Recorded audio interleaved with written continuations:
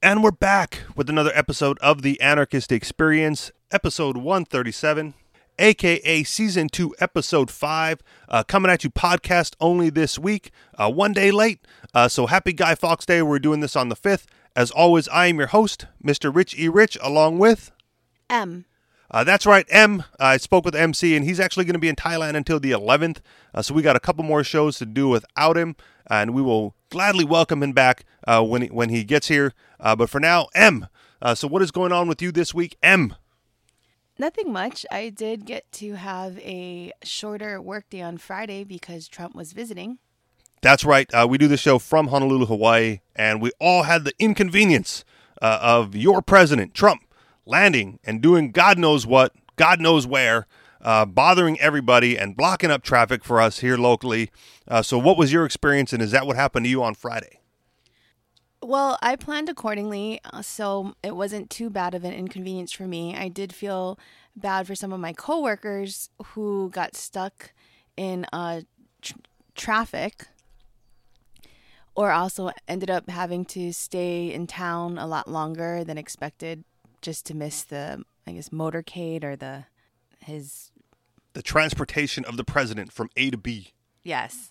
Because no one tells you when or where he's going to be. They just block off the roads. Yeah, I had a similar experience with some of my coworkers. Same like you, they had to plan accordingly, but some of them come from like way out of town to come into work. So they got to work like 3 hours early just to beat the traffic. And meanwhile, you know me, I love my moped, and it was no big deal for me. So what did you do to plan accordingly, or what happened with your coworkers, to prevent getting in the way of the president? I think some of them just planned to stay in town till 8 or 9 o'clock at night and just not head at home. And also, I know some people not at my business, but some other businesses I heard just weren't coming to work that day because they didn't want to deal with any of the traffic all day long. All right. Well, I ride the moped, so when I looked out the window and I saw traffic backed up a little bit, and everyone was like, "Oh, what are you going to do when you get off of work?" I'm like, "Well, I'm going to do everything I do that I normally do, and then if I have to get a little creative with my maneuverings along the roadway." Because apparently Trump was going to be like going through the general area of where both of my, regular jobs are at. But I ride the moped again. So I just, at one point, I was like, okay, traffic's moving. So I was like, just cruising along, and then it stopped. So I was like, all right, well, I'll just take the bike lane, so I blew by everyone in the bike lane, got to work like a minute later than I normally would. So no big deal for me, but I understand, the sentiment going around for everyone else who got stuck in it. And just like with Obama,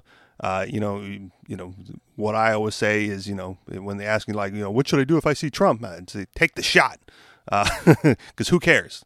No good politician, in my mind. Anything else about Trump? No. All right. Anything else to cover this week? Not really. I just do want to say that I saw Bad Moms Christmas last night, and it was really good. And so if anyone's looking for a cool comedy to watch, they should go see it. Totally unrelated. Headlines. State threatens to kidnap little girl because parents cure her seizures with CBD in a legal state. Headline. State authorities fine 5-year-old girl for selling lemonade without a business license. Headline. More government jobs will not solve joblessness. Headline. Sexually active students must be reported to law enforcement or state officials, Oregon School District says. Headline, Lou was right about PC. That one needs a little bit of context. This is from LouRockwell.com. So the Lou they're referring to is Lou Rockwell. Headline, would extremer vetting have stopped this week's attack in Manhattan? Headline, can you go to jail for handing out pamphlets? Headline, so this is what happens with government disaster relief. And finally, headline, since it's going to be a big headline day, Michigan man facing charges for running unlicensed Bitcoin. Any place in particular you want to start this week, M? Let's start with the CBD oil article. All right. State threatens to kidnap little girl because parents cure her seizures with CBD in a legal state. Reading into the article, it's a nightmare made entirely by the state. A little girl would be snatched away from caring parents for doing nothing more than healing their daughter's debilitating condition with a plant extract. Even though medical cannabinoids, CBD, is now legal in Indiana, Child Protective Services was going to take the 20-month-old Yale Yerger because her parents chose to use legal CBD oil instead of a harmful pharma drug. Fortunately and ironically, this assault was stopped in the nick of time by an Indiana state legislature. Ooh, good legislature. Yeah, right. Back into the article. Yale suffers about 40 epileptic seizures a day and was being seen by doctors at Riley Hospital for Children. They recommended the drug Keppra, which known side effects of drowsiness, dizziness, unusual tiredness, or weakness. Instead of immediately turning to pharmaceutical drugs, as the U.S. medical pharma industry typically does, Leah Yerger, Yale's mother, and her husband wanted to find out more about this drug and consider alternatives. CBD oil, a cannabis extract, is well known to stop seizures in their tracks and allow children suffering from multiple seizures a day become virtually seizure-free. CBD, the other major ingredient in cannabis alongside THC, does not produce a high and can be extracted from industrial hemp plants. Due to its amazing healing power, especially for childhood seizures, CBD extract has been legalized in most states, even staunchly prohibitionist holdouts. In April of this year, Indiana legalized the use of CBD oil for those with treatment-resistant epilepsy. After speaking with other parents successfully using CBD, Yale's parents decided they would try it for their own daughter. Why risk the harmful side effects of Keppra if there is a safer, effective option? Apparently, at least one expert at Riley Hospital believes this is such an offense that government must ruin the lives of children and parents who want to end their child's suffering. Layla Yerger, the child's mother, said personnel at Riley Hospital for Children reported her to Indiana's Child Protective Services after she and her husband decided to use cannabinoid oil, or CBD, to treat their daughter, Yale, rather than use the medication prescribed by a Riley doctor. Even though the parents had a prescription for medical CBD from a chiropractic neurologist, and even though Yale went from at least 40 noticeable seizures per day down to almost none, Riley medical personnel reported the parents for not treating their daughter. Unless you conform to the U.S. medical establishment driven by Big Pharma and blinded by the drug war, you are in danger of losing the most precious thing in your life. Yale was virtually healed of her seizures through a completely legal process, but doctors in the state were somehow compelled to treat these parents as criminals.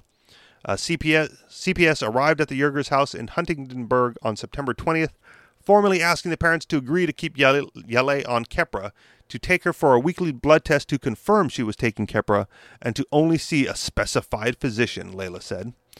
Just days before CPS arrived, the Yergers said they had already decided to add Keppra to their CBD oil treatment after consulting with another neurologist. Yerger said CPS said it would get a court order to remove Yale from their home if they did not comply. CPS contacted the family again on September 26, Yerger said, telling the family to admit the girl to a specific hospital for symptoms from the Keppra medication. Representative Mark Messmer was not going to let this injustice happen. He called the office of Governor Eric Holcomb, the director of the Department of Child Services, soon after DCS dropped the case. They had overreacted based on a complaint from the nurse practitioner in the case and should have approached it more cautiously than they did, Messmer said. I saw it as extremely heavy-handed and overreach on the part of DCS. Incredibly, Governor Holcomb believes that his agency acted appropriately by threatening to steal a child from caring parents for the act of healing their own children through legal means.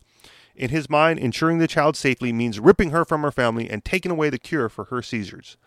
Leah Yerger expressed the trauma she experienced. Our daughter was never taken away from us, but the fear was horrible to live with, says Yerger. I would look outside to my window and just scared to death I would see a police officer and CPS here to take my kid. And she is not taking this lying down.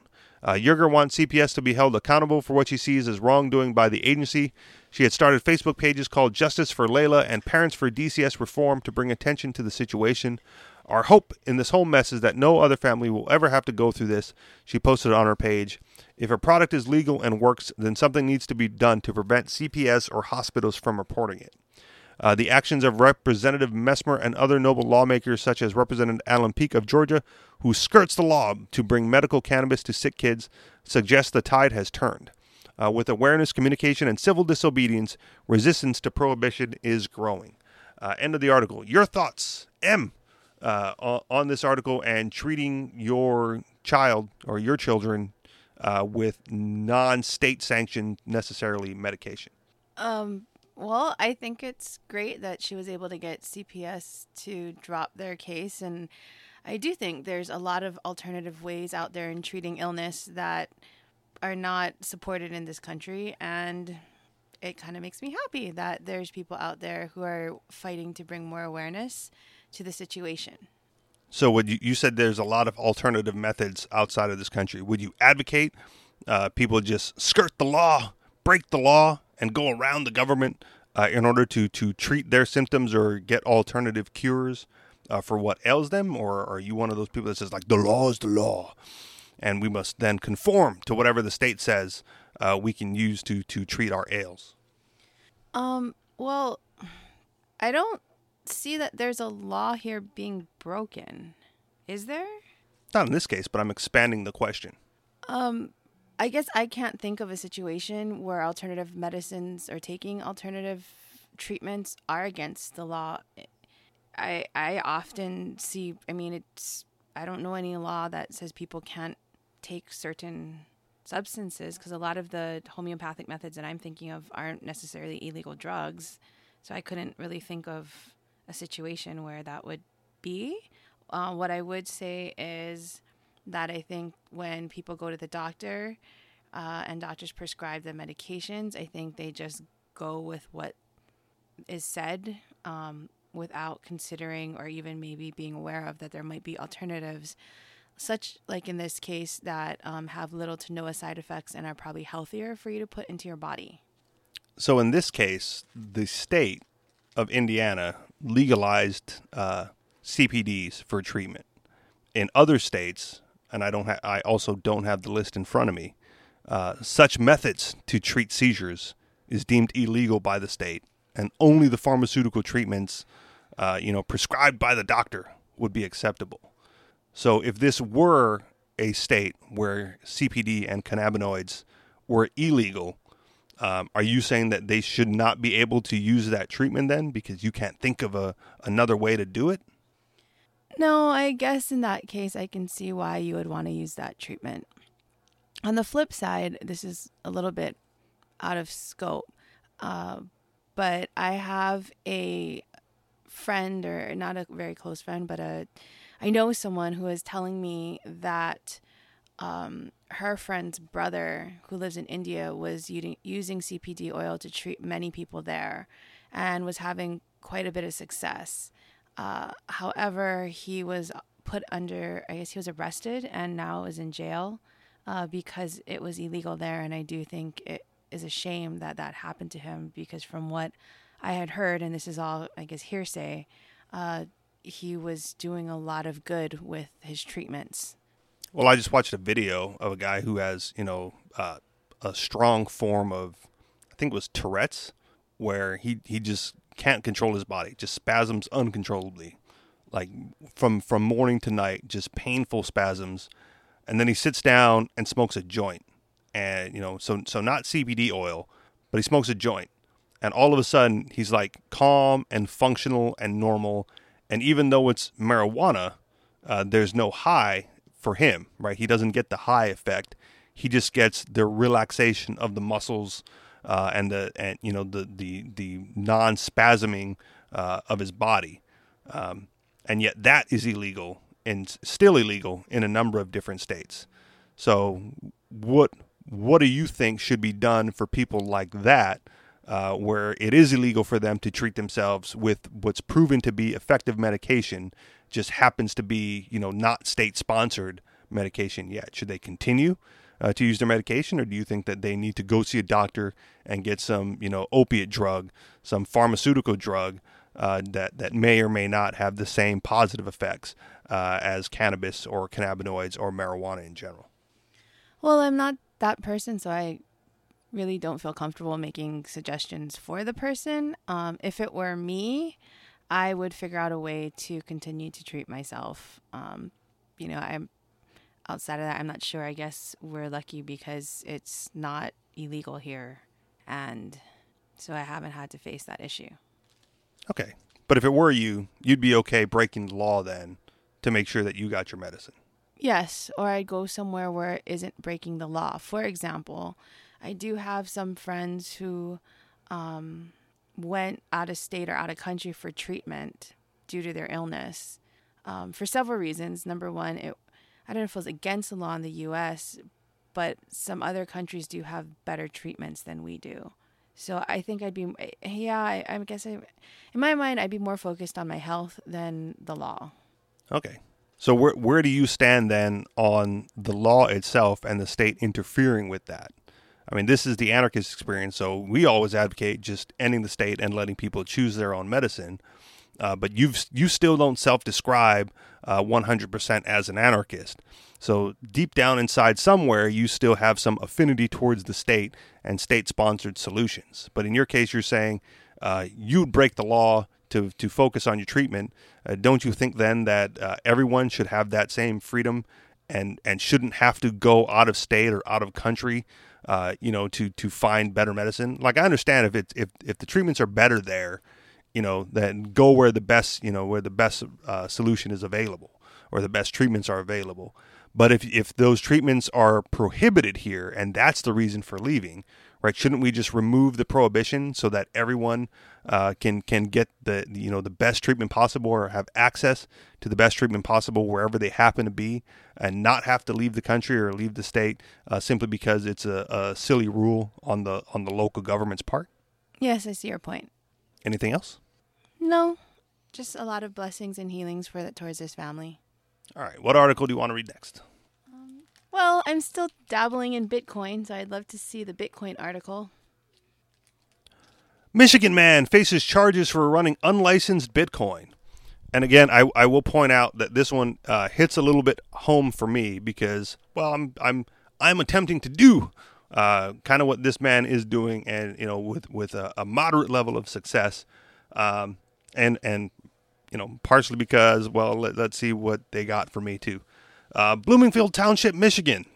A 52-year-old Michigan man was named in a federal indictment, accused of exchanging bitcoins improperly in Bloomfield Township. Bradley Anthony Stetskew was charged with operating an unlicensed money transmitting business. According to the indictment, Stetskew went by the name Salt and Pepper on a website called Local Bitcoins and would meet customers at a Tim Hortons restaurant and sell bitcoins at a premium. Authorities say Stetskew bought, sold, and brokered deals for hundreds of thousands of dollars in Bitcoin, while failing to comply with the money transmitting business registration requirements set forth in Title 31 United States Code Section 5330. Undercover agents allegedly bought over $55,000 worth of Bitcoin from Stetskew over the course of 6 meetings. Authorities say Stetskew also brokered a deal with an out-of-state seller. What is Bitcoin? Whatever. Bitcoin is a digital currency that is not tied to a bank or government and allows users to spend money anonymously.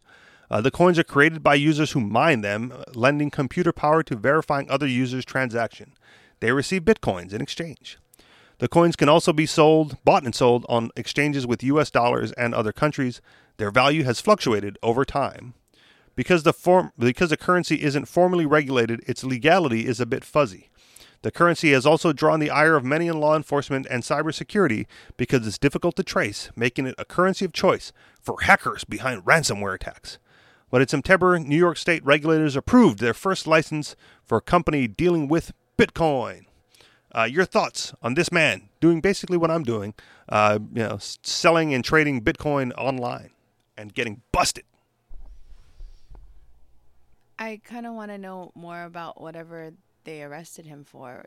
What were they saying? I mean, other than stating code, what does that code say?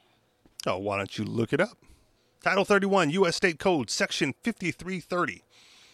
Failing to comply with the money transmitting business registration requirements. So while she's looking that up, as you know, I don't like getting permission from the state to do anything, and so I don't. And so, when the opportunity was given to me to basically do this, just what this guy was doing, I went, well, this is going to be fun, because there's nothing more there's not much more I enjoy than making money outside the scope of the U.S. government and the local government here. And one of the great things about my situation with Bitcoin is I get paid in Bitcoin now for for handling the trades. So that's a positive, for me. I collect the cash, I transfer the cash, I get paid back in Bitcoin, and all's well and all is good. And for me, the question comes up is like, well, when are you going to cash out? And I go, I don't think I'm going to. Like at this point, my mentality has shifted to the point where I'm with MC on this, right? Bitcoin is money, and if I can spend it like Bitcoin, or if I can spend Bitcoin on goods and services, by all means, let's do it that way. And I've also, I've put my agorist spirit to the forefront, my entrepreneurial spirit forward, and I've run a couple of businesses unsuccessfully for the most part. But profitably, if you want to count that, I don't know, it depends how you gauge success, right? I've run profitable business without state oversight or state permission, and I've run, unprofitable businesses, without state permission as well. So getting them involved for me has nothing to do with it. I just enjoy, making money under the table as best that I can. Without getting the state involved. Did you find the title? You look like you're ready. I did find the title, and I kind of just browsed through it. I found the title, and I browsed through it. There's so many laws. I feel bad for this guy because I don't know. I'd be curious to see what happens to him. I don't think an everyday person is going to understand this or know this. And if he was just trading cryptocurrency and just following the trends, I mean, I think the whole thing is unfortunate. It takes the spirit out of what I think or what I understand Bitcoin to be, which is really something that is supposed to be governed by the users for people to use for trade in their own market outside of government regulation. And yet here comes the government regulating it. Yeah, it's unfortunate that there's not companies out there who are, I guess, selling or I don't know, facilitating Bitcoin that they're not able to share with people who are like small time sellers and users how the ins and outs of, I guess, the laws, how it works. There's better ways, I think, to use it or, I guess, bypass it. I am hoping that Bitcoin will just kind of become a form of, I guess, currency that can be used everywhere and it just be outside of everyday USD transactions. Okay. And one of the things I talked to another friend of mine when my Bitcoin business enterprise started up, and I talked to him. I'm like, okay, what I need, is someone to source the Bitcoin for me, like someone who can buy off the exchanges to keep me anonymous. When I don't keep myself anonymous when I'm trading. Like I don't care. When I'm out there, but what I don't want is my Bitcoin trades to touch a bank account. That's what I'm trying to avoid. I don't want it to get held up in a bank account. I don't want it to show up in a bank account. I don't want anything to be on the exchanges where, a wire transfer goes from me to some European country, like the good old days. And so I was talking to a buddy of mine, in order to because he's already set up, like he's on the exchange. I'm like, dude, all you need to do is buy the Bitcoin and then I give you the cash and then you transfer to my wallet. And his response was, well, what are the tax implications to that? And I was like, what do you mean? What are the tax implications to that? If you're just like going to the store and buying something for me, right? Like if I said, hey Joe, can you go to the store and get me a gallon of milk, right? And then when you give me the gallon of milk, I'll pay you back for it, right? Or here's some money, here's $5, go to the store and buy me a gallon of milk, and then I'm gonna go, sell the gallon of milk, right? Or use it. Like who cares? Right? From your perspective, who cares? You go to the store, you buy the gallon of milk, and then you just give me the milk. And then what I do with it is kind of my business. Like you wouldn't ask me what the tax implications for that is. But apparently, with Bitcoin, right? If I send you to the Bitcoin store to buy me, a Bitcoin or whatever, and then you give me that Bitcoin and you get the money for it, to pay you back for buying the Bitcoin, right? Apparently, there's some tax implications that need to be considered before we can just go ahead and make that trade. And I think part of that is, because the state, the lawmakers, haven't really figured out what a Bitcoin is or how to regulate it. And the best thing that they can do is to try to put it out of business and to stop people from trading it, as we do on localbitcoins.com. And by doing that, by putting up these, obscure laws and rules and regulations, they try to deter people from actively trading and conducting business, because they're calling it a money transmittal service as opposed to just another good or service being offered by buyers and sellers in a marketplace. So what are your thoughts on that as far as just being able to trade it like any other goods or service and not being considered a money transmittal business? I agree 100% with what you said.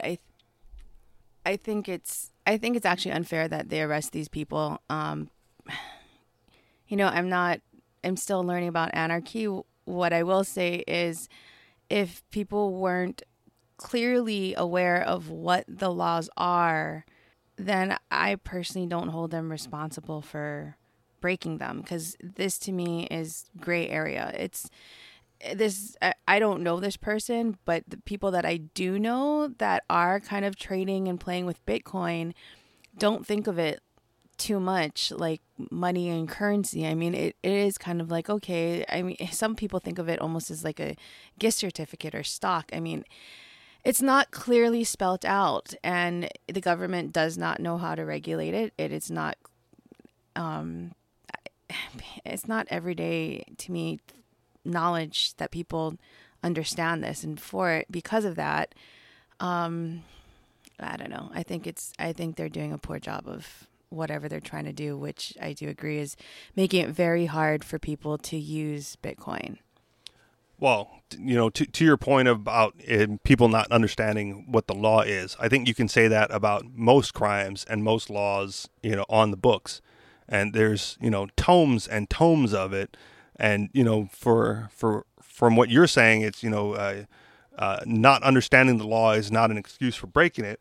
So I'm sure this guy feels good that you're not going to hold him responsible, but he's still being, held and fined and arrested by the state for trading, whether or not he knows what he was doing was against the law, right? Like, what is it? Ignorance of the law is no excuse.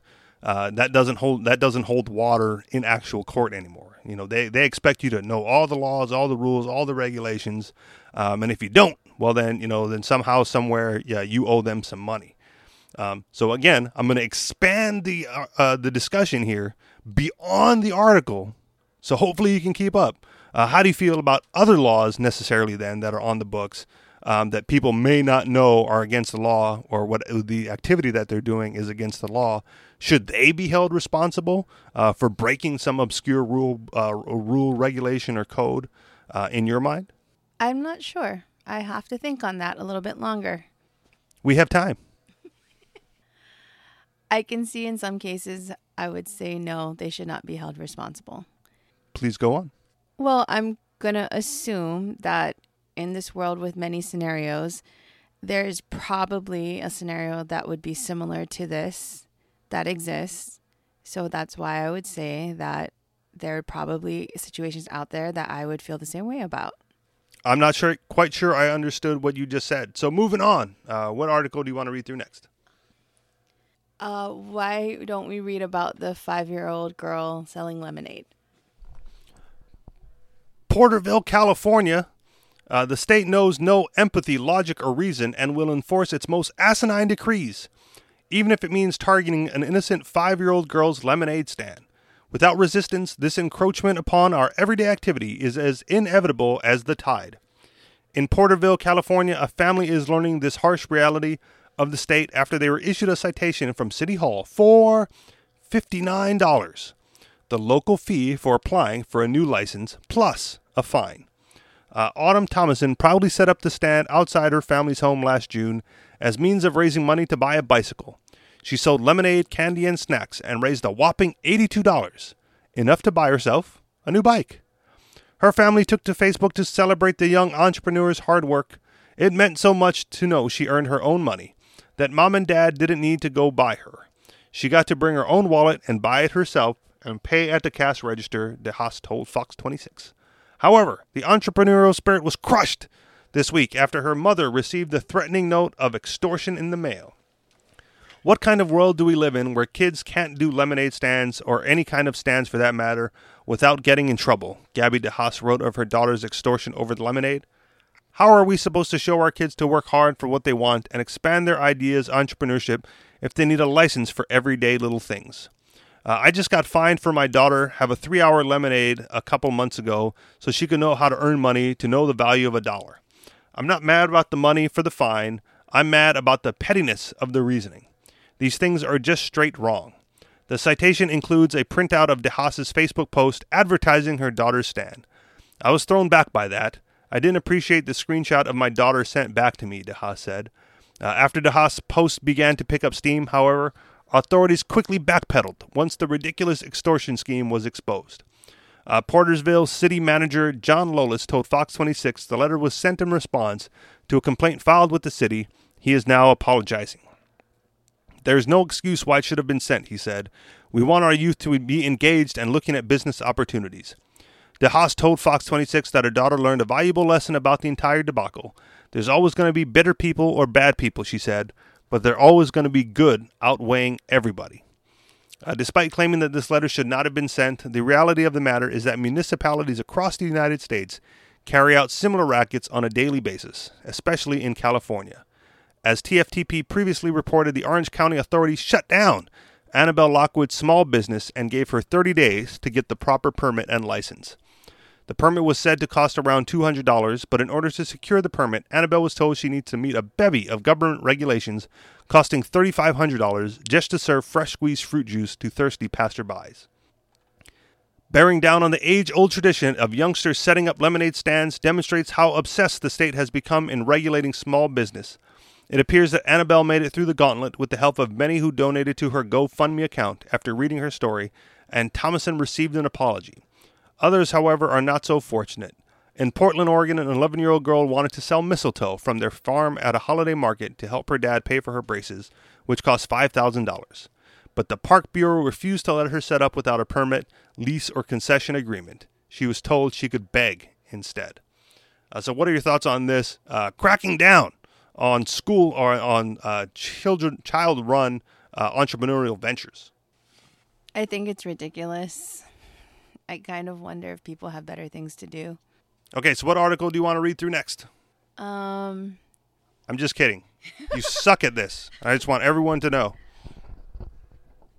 I just want to point out real quick that between this article and the first one we read, they come from the same source. So that's that's one thing. The Free Thought Project, which is highly utilized by us for great articles that we can use for show prep. But it points out that when light is shown on the government's activities, they have a tendency to backpedal a little bit. Right, the representative stepped in, to allow the man to use his cannabinoid oil, and the city manager, stepped in, apologizing for a letter that shouldn't have been sent for little girl's lemonade stand. But as the article said, this happens so often. That's right, often. This happens so often that there's nothing. There's no stopping them from doing this over and over and over again, and only apologizing for the times that they get caught or when it's bad PR for them, right? Like how many lemonade stands get set up and shut down that don't have a Facebook following and don't have an article written about them and don't have, public outcry and backlash for the state's actions, not just across California, but across the country. Right, and how many people just get busted for using their medicine, and there's no outcry, there's no public backlash, there's no representative advocating for them, doing the good deeds of a representative, right? Whatever that means, not advocating for them, where, they just suffer or die, right? Or their business gets put out, and their entrepreneurial spirit gets crushed, never to be seen again, right? And then, they end up with jobs like all the rest of us. But it's striking that, with all the articles that we bring forward, regarding these issues, there's always a handful where it's, because of the public outcry, or because of, the backlash, to the state that they back down. So how often do we have to, how many more of these articles do we have to read, or how many more times, or how in your local area, what can you do to help these people out and raise awareness that a little girl should be able to set up a lemonade stand, or someone should be able to sell mistletoe, or someone should be able to use the medicine that they want without state intervention. Like, what are they even doing, and are they even necessary? And my answer is no. Like, what does the state do for you besides get in the way? Even the beginning of the show with the the whole moving of Trump around the island, right? What good did that do for anybody, right? M, despite her her shyness behind the microphone, was able to put forth a few sentences where she said that coworkers or other businesses shut down for the day because Trump was coming through. Right. And for, a president that's supposed to be like, trade and, open trade and, better for businesses. Right. Just his presence alone shuts down trade. Right. Businesses close because, oh, my God, he can't just come through like a normal human being. He's got to shut down the road, shut down the freeways, shut down everything, within a 3-block radius. Of wherever he's at the time. So it's like a moving, dead zone. And I know that, the restaurant that I was working at, that night, because we happened to be like, near where the dead zone was supposed to be, was as dead as can possibly be, for a Friday night, right? Like, I work in the kitchen, and I can count on one hand the amount of dishes that I prepared for dinner, for customers that night. And I have no other explanation for it other than, Trump caused it, right? Because people just weren't around, right? The traffic was terrible, despite me being able to maneuver through it on a moped. But foot traffic, right, gets shut down, which is what the restaurant heavily relies upon, for getting walk-in customers, because there's, Secret Service everywhere, and you can't park here, and you can't be there, and just go away. So everyone was away on a busy Friday night, right? A busy Friday night in the middle of the tourist haven for Hawaii, at least, right? Gets a handful of customers with no other reason than because some state activity was taking place, right? So, and if you just eliminate that from your life, if you just if you can do it in your mind first, right, and then later physically. Just get rid of the thought process in your head that says the state is necessary and that they do some kind of good. Then maybe, just maybe, we can all move forward, and just eliminate it altogether, peacefully or violently. I don't care, right? Some people will say, well, you can't do it violently because the rest of the world, or there's certain citizens or certain community members that aren't ready for a stateless society.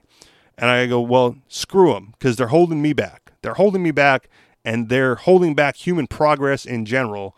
And if they need to be eliminated or just fall along the wayside because they can't be productive without the state being there, then I'm all for that too, right? But I want little girls to be able to set up lemonade stands. I want little farmers to be able to sell mistletoe. I want people to be able to provide cures for their whatever ails them, to take whatever medicine they choose to take, right? I want people to be able to trade Bitcoin or cryptocurrency or any other currency for that matter without worry about being busted or about breaking some obscure law by the state, right? I want people to have the freedom that they deserve, number one.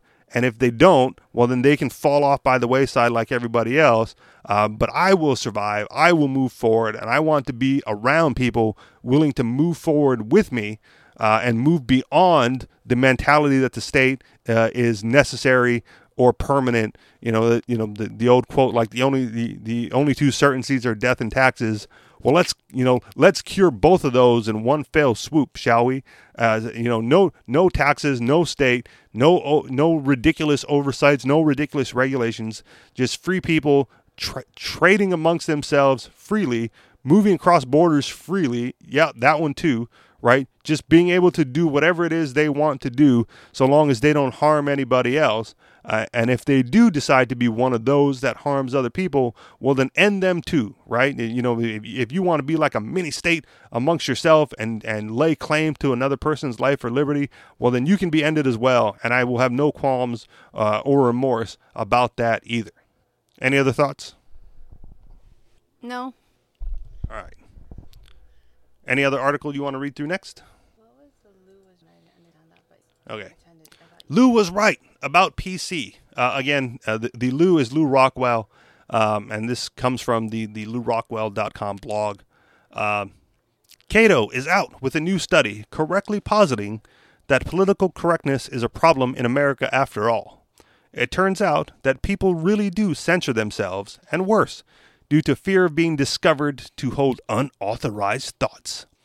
For decades, many libertarians told us that PC was no big deal, that it was about respect and concern for the viewpoints of others, that it represented a largely benevolent, though sometimes excessive attempt to build a more inclusive society.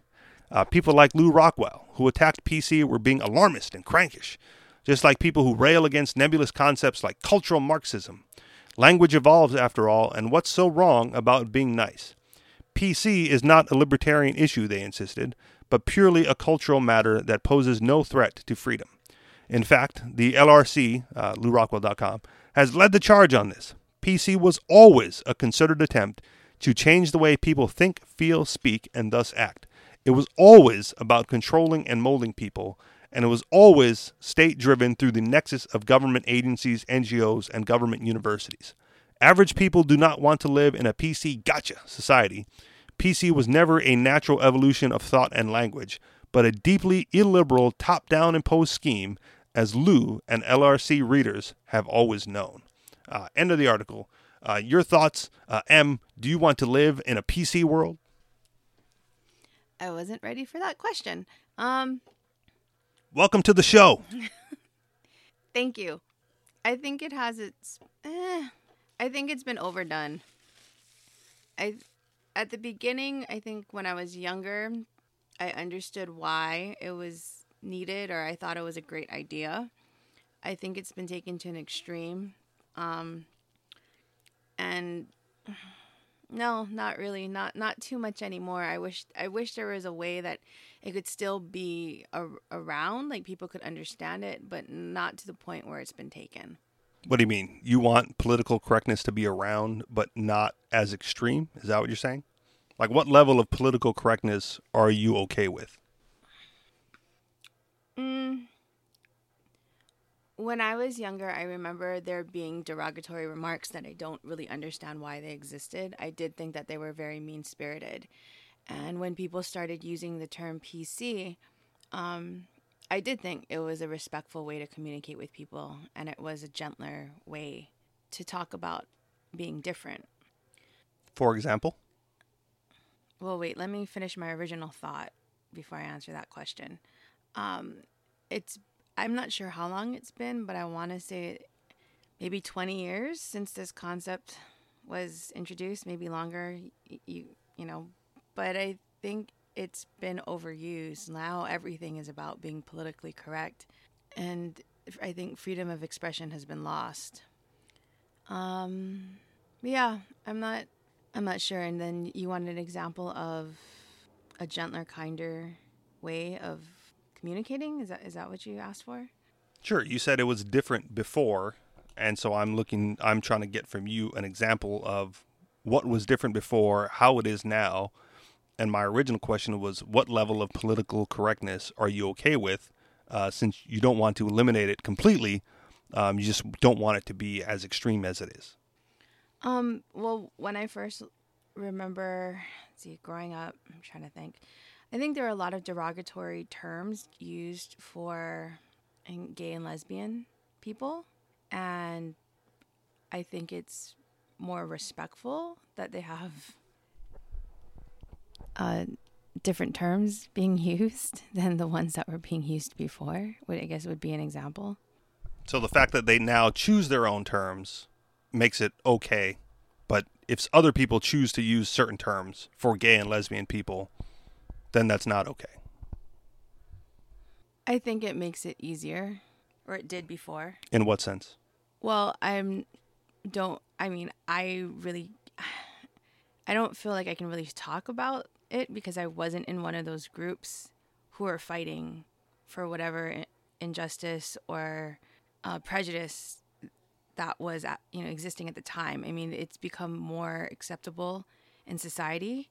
I remember when I was younger, these were subjects that just weren't talked about, and when people were of that lifestyle were referred to, they were talked to and used in derogatory terms.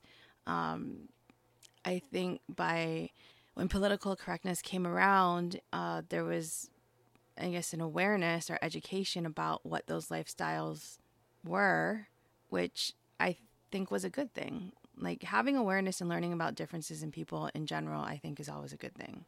So again, education as a solution as opposed to laws and self-censorship. Yes, thank you. I think when political correctness, at least how I viewed it, was around in the beginning, or when I first heard of those concepts, to me, it was more about education and understanding. In today's world, I don't know what it's about too much anymore. I feel like it's just an extreme. Things just taken into a micromanaging level, kind of much like the girl who was trying to sell lemonade. Like, I don't know what the tipping point is. I just know that things have just gotten to a point where everyone's just really nitpicky about everything that happens. And I feel like it's a diversion to what people could be focusing on. Fair enough. Now, I will say this. I self-censor on occasion and on this show. More so, not because I want to be PC, but because I have an agreement with our regular co-host, MC, about words that he is not comfortable hearing or being used when promoting the Anarchist Experience brand or being associated with that. So I have agreed to not use certain words on the show and in post related to the show that I would ordinarily use in everyday life. And again, it's more out of respect for him than out of any other sort of like social obligation. Because generally speaking, I am as unfiltered, as uncensored as you can get. And when people take offense to certain words and language, I do my best to explain to them that the word is just a word, and it doesn't have to have the connotation behind it, but it's their emotional reaction that lends power to the word. Right? Like I cuss quite a bit, and people are like, oh, you shouldn't be saying that. I go, well, why is it a bad word to you? Like, what makes the F word bad to you? Right? Like, why is that sound so offensive to your sensibilities that you can't handle it in your mind? Like, what happened to you? What sort of cultural conditioning and programming did you undergo where that word is deemed offensive and other words that sound similar to it may not be, right? And I was, I try to catch myself, but I was, at a friend's house, probably close to like a month ago. And in the course of our normal conversation, I swore quite a bit, but he had this like really young kid around. I was like, man, I kind of felt bad towards the end of it because I was like, man, the kid's hearing me cuss. So I apologize. I'm like, sorry about that. I don't know what it's like for you and him, but at least I know with my son, he hears me cuss, and I don't really care how he feels about it, and he cusses, and I don't know if he's doing it to test the boundaries of what I will be bothered by, but I don't care, right? Like, other people can get offended by his language and, oh my God, I can't believe, an 11-year-old is saying those things. I go, why are you having such an emotional reaction to it? Right? It's just a word, and when used appropriately, it adds effect to the message you're trying to get across or in the conversation that you're trying to have, right?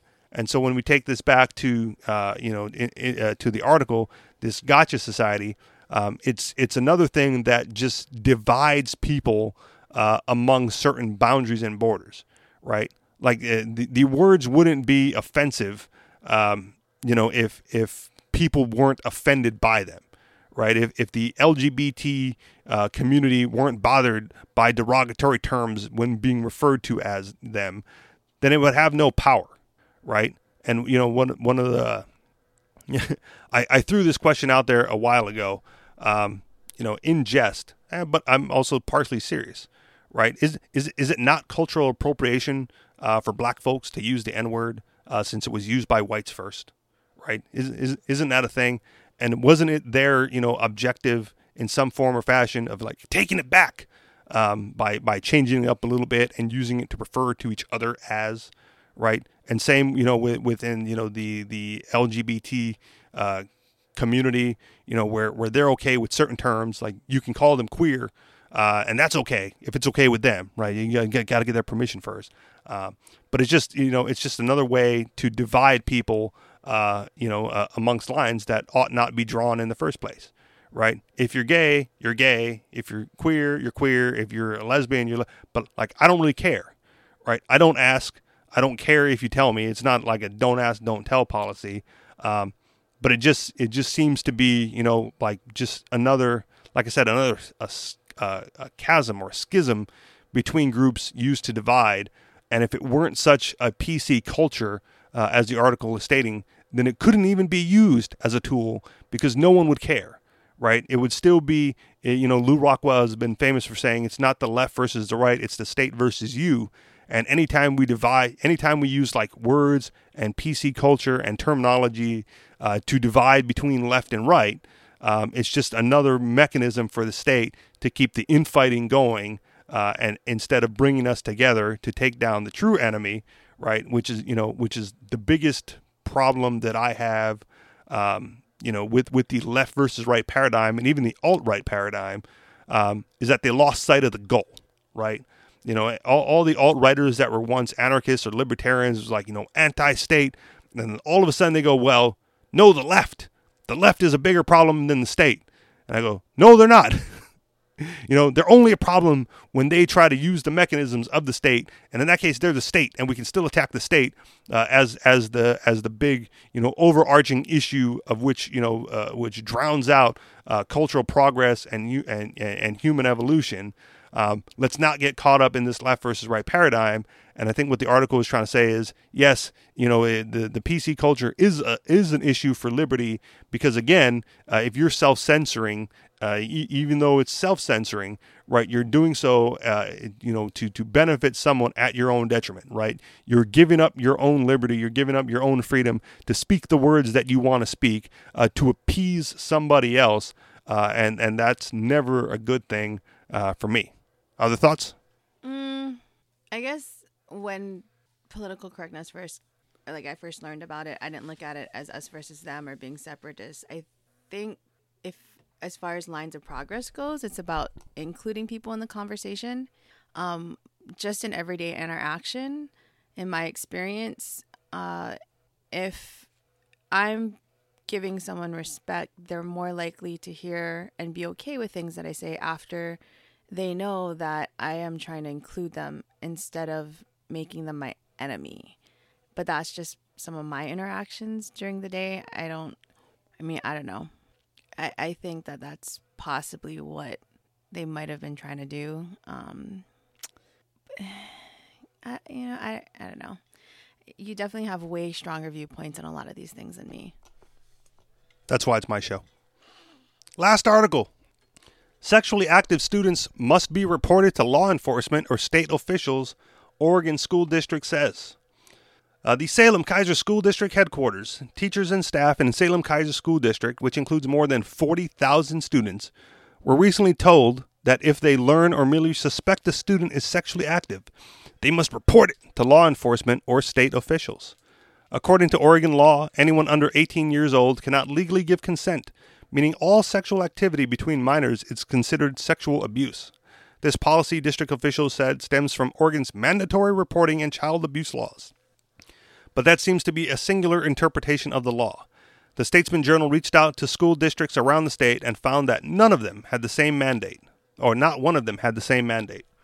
The subject came up at a training session for teachers and staff in the school district because we felt like we hadn't made it clear enough, as Superintendent Christy Perry told the Statesman Journal.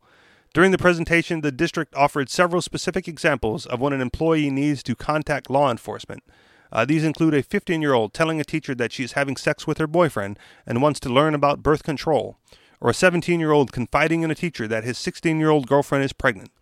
Another example, a 14-year-old boy confides in you that he was kicked out of a house after his parents discovered he was in a same-sex relationship. During the conversation, the student shares that he's engaged in sexual acts with his partner. The district claims that the policy is for teenagers' safety. Simply reporting to the state doesn't mean police are going to be knocking on the doors of students, district spokesperson Lillian Govas told KOIN. What it does allow for is an abundance of caution in ensuring that our children are safe. Many disagree. An online petition calling for an end to the mandate has garnered more than 1,100 signatures. Some gathered on the state capitol steps to protest the policy. Some pointed out that this leaves high school students without anyone to speak with about sex. You can't have a conversation about sex without talking about sex, Deborah Carnegie, program coordinator for Child Protective Services in Oregon's Department of Human Services, told the Statesman Journal. Others pointed out that sexual activity among high school students is common. We understand that the law for age of consent is at least 18, Angel Hudson, an 11th grader at McNary High School in Salem, Oregon, wrote in support of the petition. But we also understand that jaywalking is illegal and everyone still does that. It's a matter that occurs far too often to arrest every single jaywalker. More than 40% of high school students surveyed by the Center for Disease Control and Prevention reported having sex in 2015, which, if applied to this particular district, would account for almost 12,000 students. The average age Americans have sex for the first time is 17.3 years old. I lose the ability to have private conversations with a trusted adult who works for the district about something personal to me, Hudson added. Talking about sexual activity between teachers and students should be confidential. Some teachers say they would simply ignore the mandate. To me, I feel like I'm being told to tell the students to shut up, a teacher wrote. A teacher who spoke on the condition of anonymity told the Kaiser Times. Teachers are also being told to establish appropriate adult-student connections so that when students come to school, they feel safe and cared for. If students have a trusted adult at school they think they need to talk with about sex, I see no problem with teachers being that. Gova said the district is merely trying to comply with the law, but the Statesman Journal says it checked with other school districts in the state. It is not convenient for our educators to report these in all instances, and it's not something that the students desire, Govas told KOIN. But for our employees to remain compliant with the law as it is written, we must report, and that goes for any school district employee who must report any sexual activity between minors. One parent, though, offers a solution. So rather than reporting it to authorities, use that to gain trust, get insight, and educate the kids. That way you know what's going on, parent Joyce Stephen told KATU. Here's a look at some surprising takeaways from recent research about sex lives of the millennial generation. Here's a look at some surprising takeaways from the recent research about the sex lives of, same thing. End of the article. I'm not sure why that paragraph is in there, but end of the article. Your thoughts on the state getting into the sex lives of teenagers? I think it's a little much. You know, this is what I've learned from hanging out with you for as long as I have. I think that there's a lot of things that the government does that just doesn't make sense, and I really don't understand why they do it. Kids are gonna be kids. I mean, I almost want to ask the people who are creating these laws, at what point did they start becoming sexually active? And if that someone reporting it to the state would have done, I'm not sure what they're trying to do. I really don't know what they're trying to prevent. I do think education and awareness training is always a good thing. And yeah, and teachers too. Like, I think it's great that they also understand that it's about having conversations and making the kids feel like they have someone to talk to and trust. And I'm glad that a lot of them are possibly choosing to kind of ignore the mandate. Well, I will say this: it's definitely mission creep. Insofar as I've been quoted long ago as saying, when it comes to the state, if you give them an inch, they will take your life, right? But they do it slowly, inch by inch, foot by foot, yard by yard, mile by mile, right? So they start programs like this, where they say, well, it just has to be reported, and don't worry about reporting it. No one's going to get arrested for it. We just want the information. We just want to know, right? And that'll be okay for a little bit until someone gets arrested for it, right? Until some other teenager, some other 17-year-old who's having sex with a 16-year-old partner gets arrested, goes to jail for sexual abuse, ends up on the sex offender registry, can't get a job, can't live anywhere, nearby, has to go around door to door knocking on people's doors, say, hey, I'm a sex offender, right? And ruins their life forever, right? Because at some point, sometime when they were young, some teacher had to report that they were having sex with their boyfriend or girlfriend, right? And so it's just mission creep on the part of the state, just like every other small minor inconvenience for a policy that they introduce. You said something and I forget what it was, but try to reiterate one thing you said because I wanted to comment on it and I just forgot. Was it about just government in general, or was it about the teachers providing a safe space for the kids to come and talk to them? No, but I think it was, you wanted to ask the government officials, at what point they became sexually active. And they will probably say, probably about 16 or 17.3 years old, right? And they will say, well, they got lucky, right? They made it out of that safely without enduring any of the cost and tribulations of teenage pregnancy or any of the STDs or anything like that that are a risk of having sex at that age, right? We can look back to President Obama, right, who admittedly smoked weed in high school and college and all that other stuff, or George W. Bush, if you think I'm only bashing Obama, who admittedly used cocaine, and Bill Clinton, well, we know what he did, right? They all admit it, and their reaction is always, well, I got lucky.